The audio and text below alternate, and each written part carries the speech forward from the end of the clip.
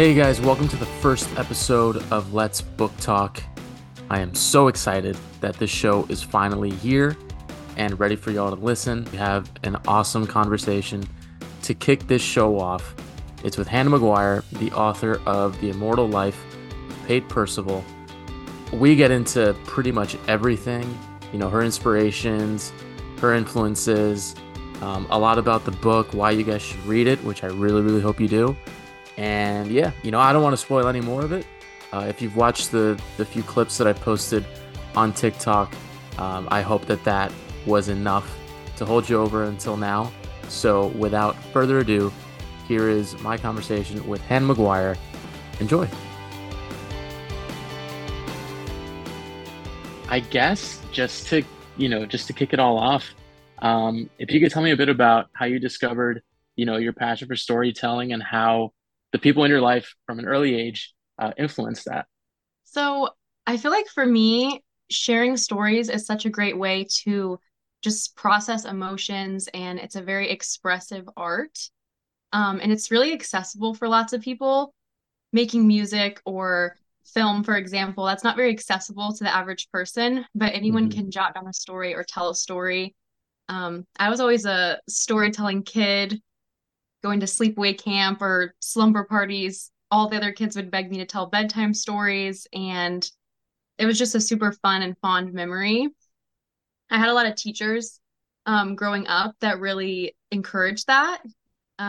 Like they would put us in poetry competitions. I got one of my Mm. early poems published in a book, so that was Oh super wow. encouraging. Um, one year, one of our teachers had us all write and publish a children's book, and she got the school to finance it. So we got our own little published copy of our book. So it was always very reading and writing forward at my school. Mm. And I just remember my family's kind of full of storytellers. Hmm. My brother is actually a writer also, but he's just never published because he's a little bit more on the shy side than me, if that's even possible to believe. But he's a storyteller, and my mom, she has told me stories from as early as I can remember. So Hmm. it's a good creative outlet. For sure. And like you said, the fact that you already had that sort of drive to be a storyteller at such an early age. I mean, did you always want to get to the point where you were a published author, or it's just something that you like to do, whether or not it would lead to that at some point? I feel like for me, it's definitely something I'm very inspired to do. Mm. Many different things in life will be my muse, and I'm just stricken with the inspiration to write something. Hmm. And when I started writing this book, I actually wasn't sure that it would ever be published. But I just started writing it, and I thought I can write a book. And then it sounds silly that I wouldn't think it would be published because where else would that lead to? But somewhere Hmm. in the process, I decided to start learning more about self-publishing. And I realized that if you can put the work into it, that it is attainable.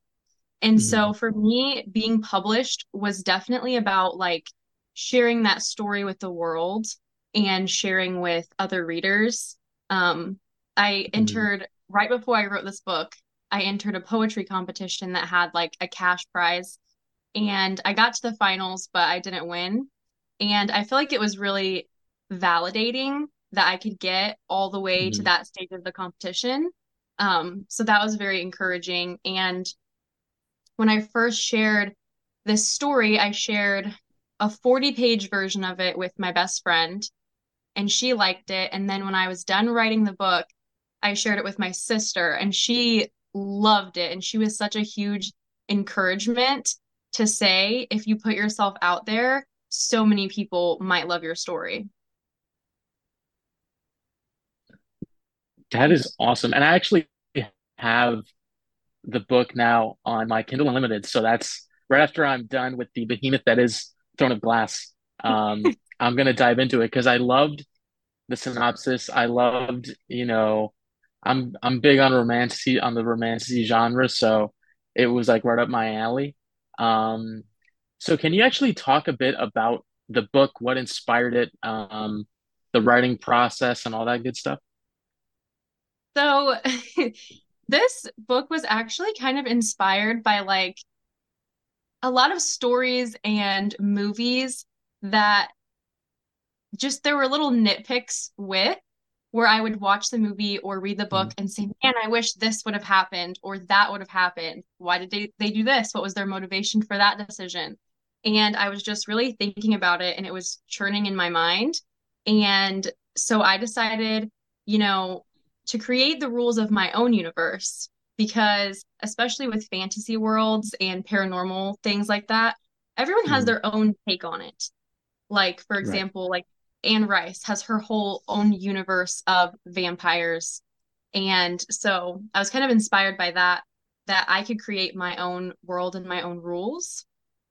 And really, the first book is you're introduced at the same time as the female protagonist, and you're thrown into this world just as she is.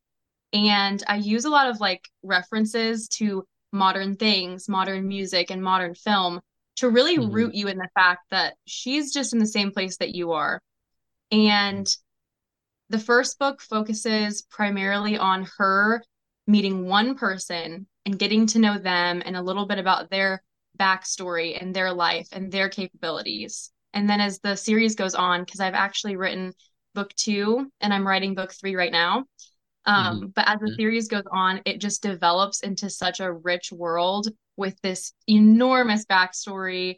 And, someone who's mentioned once in the first book, you know, by the end of it, they're like a main character. And it's so fun to just develop that. As far Mhm. as the story writing process, I'm I'm just a really like lax writer. Some people sit down at a desk, they set up a whole ambiance, they have a schedule. Mhm. I am the complete opposite. I wrote most of book one in my car behind my Oh, steering wow. wheel while my daughter was napping. That's so We would go, funny. yeah, we would go. We have a coffee shop about 15 minutes from my house.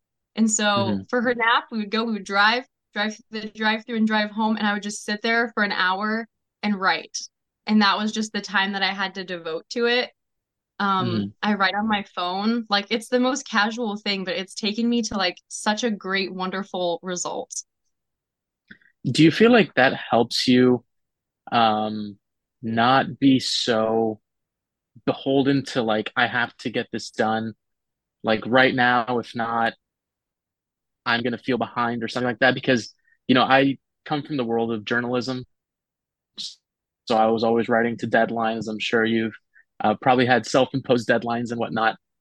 So like, does that way of writing help you avoid the stresses that probably come with saying, okay, I have until February 25th to get this done. If I don't make that deadline, then I'm going to be very, very behind. Oh, absolutely.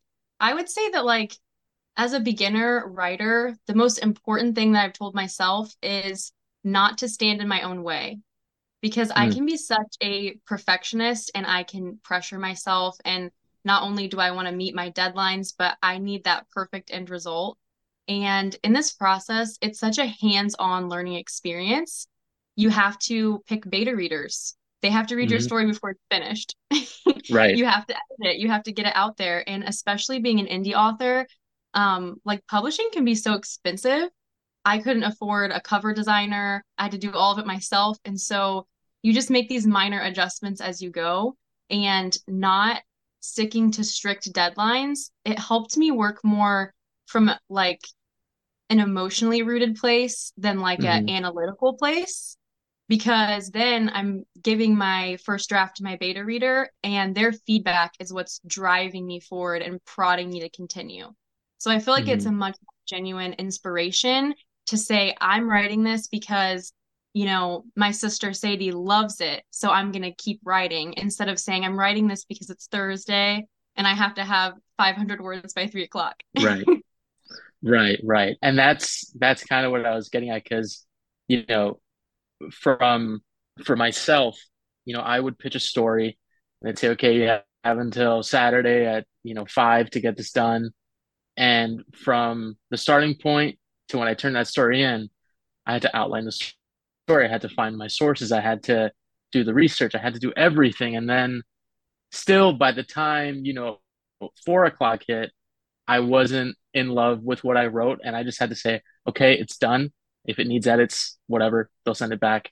Um, but going through that process, giving uh, what you have done to your beta readers, I mean, how does it feel once that story is finished to a point, releasing it into the world, so to speak, and giving it to somebody else? It is definitely like a bittersweet feeling because you're so excited for people to read this work, but there is Mhm. that little voice in the back of your mind that says, all of the bad what ifs. Like, what if they don't Right. like it? Like, what if you put this book out there and it isn't well received? So there's a lot of worry that comes with it, but something that's really helped me is that I made just like the flying by the seat of my pants decision to join TikTok and to make a book talk Mhm. account. And immediately I just connected with these great people. Before I even posted a single promo or anything, they were like, I can't wait for your book to be out. So I felt like there Yeah. was a very non-judgmental place because it feels like you're getting judged when you take something that's such a like a creative, intimate work and you put it out there. But I was so accepted by the community, and even readers like outside of my ideal genre said, "Oh yeah, I'll read your book. I'll tell you what I think. I'll do a Mhm. review." So that has really helped. And I've gotten feedback from a few more of my beta readers, and 2 people have reviewed it on TikTok. And I got a 4-star rating. I was very impressed with myself. Awesome. That is awesome. I mean, and kind of going back to the fact that it is a trilogy, um, was that always the plan? Or did you write the first book and then think this could be a trilogy and then go at it that way? So I started thinking through my outline of what I wanted for the first book. And Mhm. I actually originally was going to do the first book and 2 spin-off books. And then Oh, okay. once I sent it out to my first reader, the type of questions that she asked me and the feedback specifically really inspired me to expand it into a series. So I actually have 4 books planned. And then my mind is just always growing. I'm kind Hmm. of like a George Lucas storyteller where it's like you start with this basic story, like there's a girl Yeah. with a message, a boy flies a plane, and then all of a sudden you're like, there's 900 planets, there's 10,000 Yeah. species. And Right. so right now I have planned the series of 4 and then 4 standalones. So it'll kind of be one of those where it's like there's a universe and there's different series within it. It really has Mhm. evolved from just improving off of what I've already written. And it's so silly because Yeah. you think when you're not the author, you think they have this story, they've outlined it, they write this prompt. But as an actual author, I'm writing and I start to write about this random character that they meet along the way. And I start to realize unexpectedly, oh, this person has a lot going on, like as if I'm, meeting a real life person. Hmm. And that's always, I think, one of the more rewarding parts of writing. Speaking with different authors is the stuff you discover during the writing process is like, oh, I didn't think I would connect so much with this character that's not in the forefront as much as the main character. They deserve their own story. And as Star Oh Wars yeah. fans, we love to like pick out characters in the cantina or characters just walking by in one scene and being like, what is that guy about? What is she doing? Yeah. And then we get all these different, spin-off stories.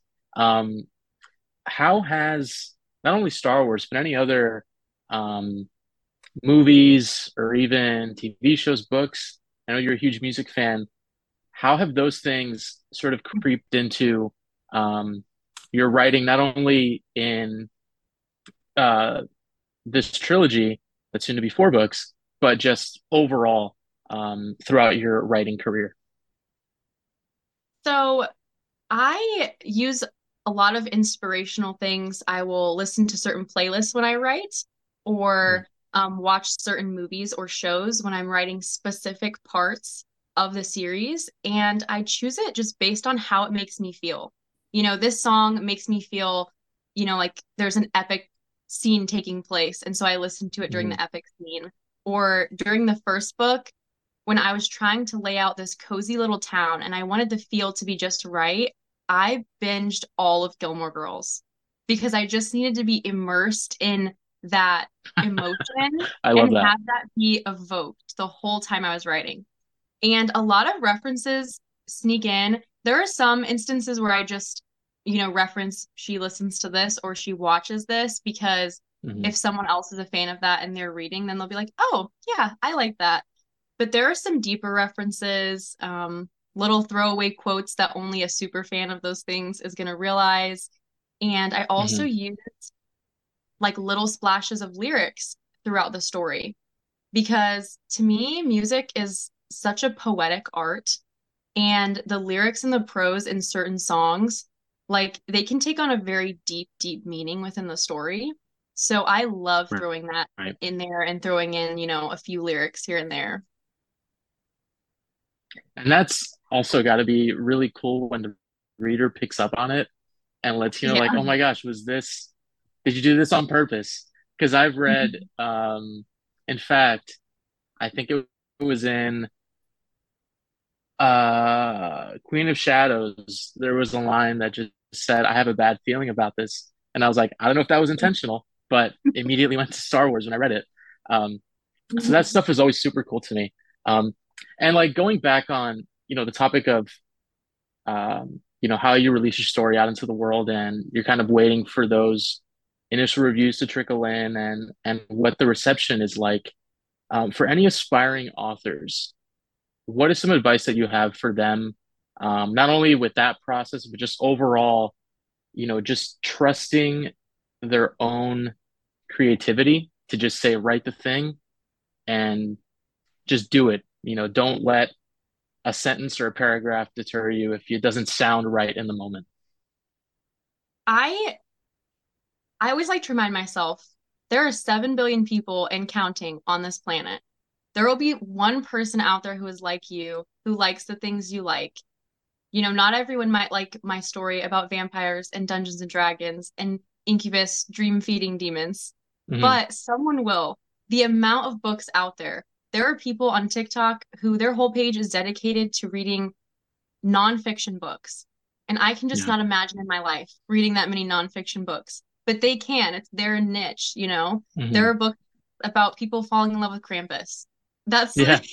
it's not what I would Right. imagine myself reading, but there's someone who sees that book and thousands of people say that's my perfect read. So, Hmm.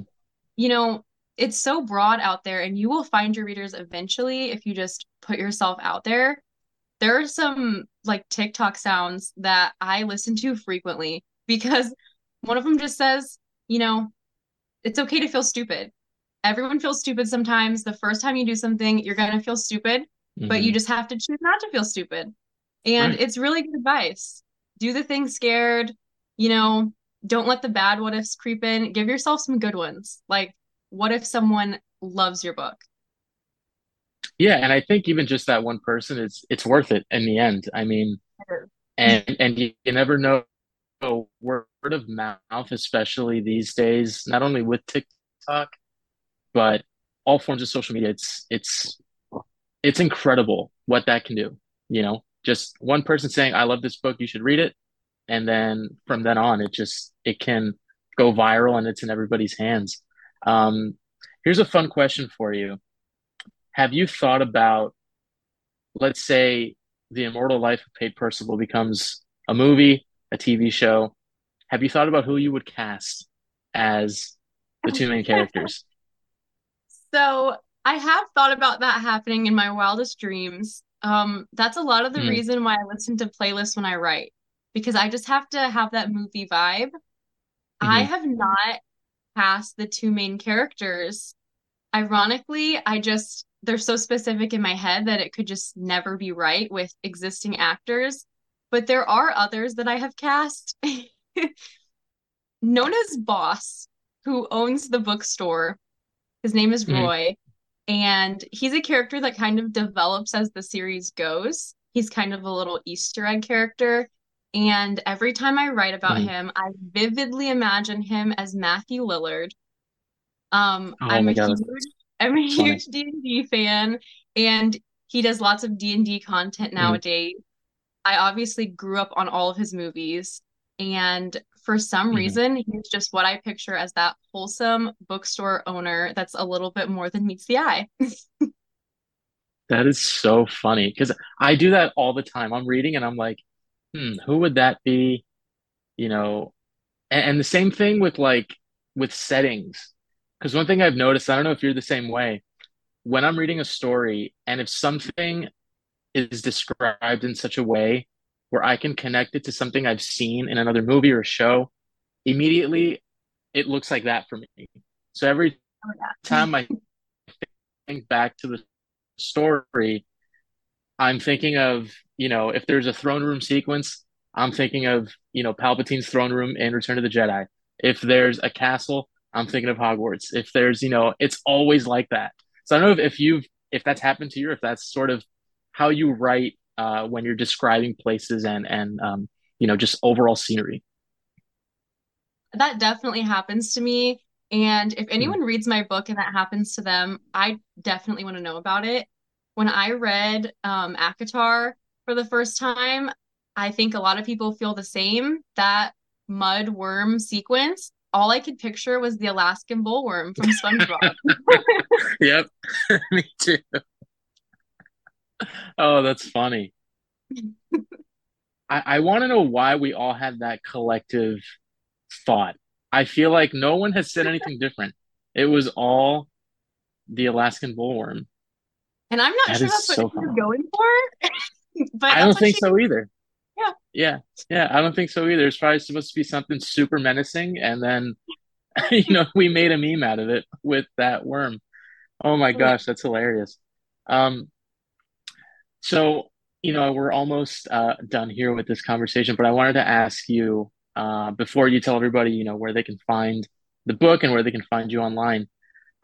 If there's anything that you would like to tell readers who are thinking about reading the book, um, and are not iffy, but maybe they haven't delved into this genre before, maybe they are those nonfiction readers, what would your pitch be to them so they could crack open the book?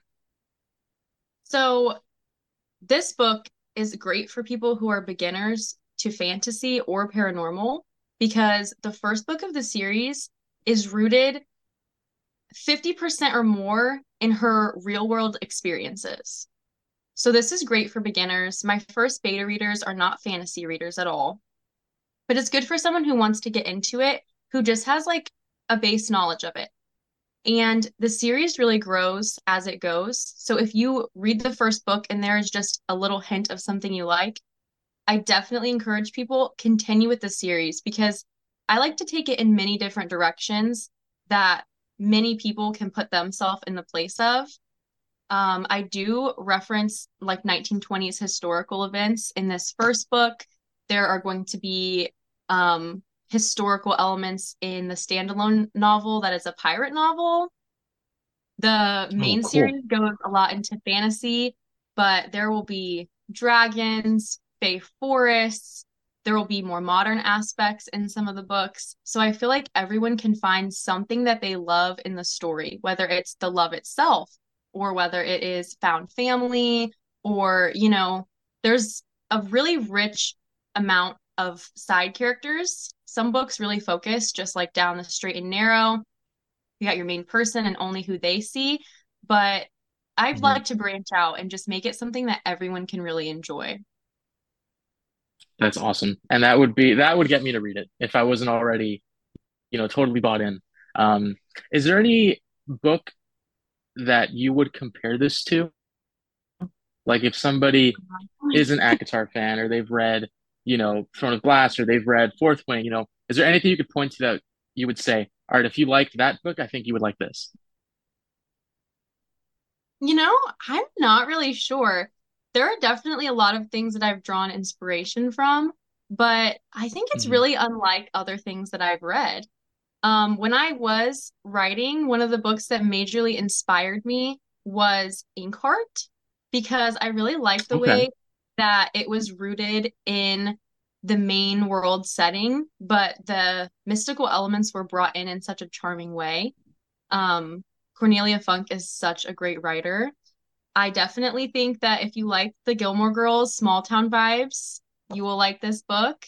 If you like the way that Interview with the Vampire examines the morality of a character like a blood-sucking vampire and how can this be and how do they cope, then I think you will like this book. Awesome. Awesome. That's actually, that makes me even more excited to know that this is really like its own thing. Like there's really no label to put on it. So that's really exciting. Um, well, Hannah, thank you so much for joining me today. I really appreciate it. Before you go, if you can let people know where they can find you online, where they can find the book, and anything else you might be working on aside from the Immortal Life of Pate Percival. Yeah, so right now it is available in ebook and paperback on Amazon. I actually have a sales goal. When I sell 1,000 physical copies, then I am going to release a hardcover edition and I'm going to be working with an artist. Super excited for that. I've already been in touch with her. I post most of my updates through TikTok, but in my bio, there's a link to buy me a coffee, which is my email list. It's a great place in case you don't want to spend $15 on a book or you think, wow, I like to support a cause, but I can't add another book to my TBR. You can tip on there. You can get free updates, but you can also just leave a tip, and all that's going to be used for PR packages. So those are the exciting things with the first book.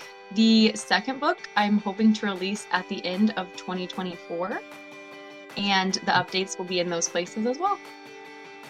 Awesome. All right, guys, y'all know what to do.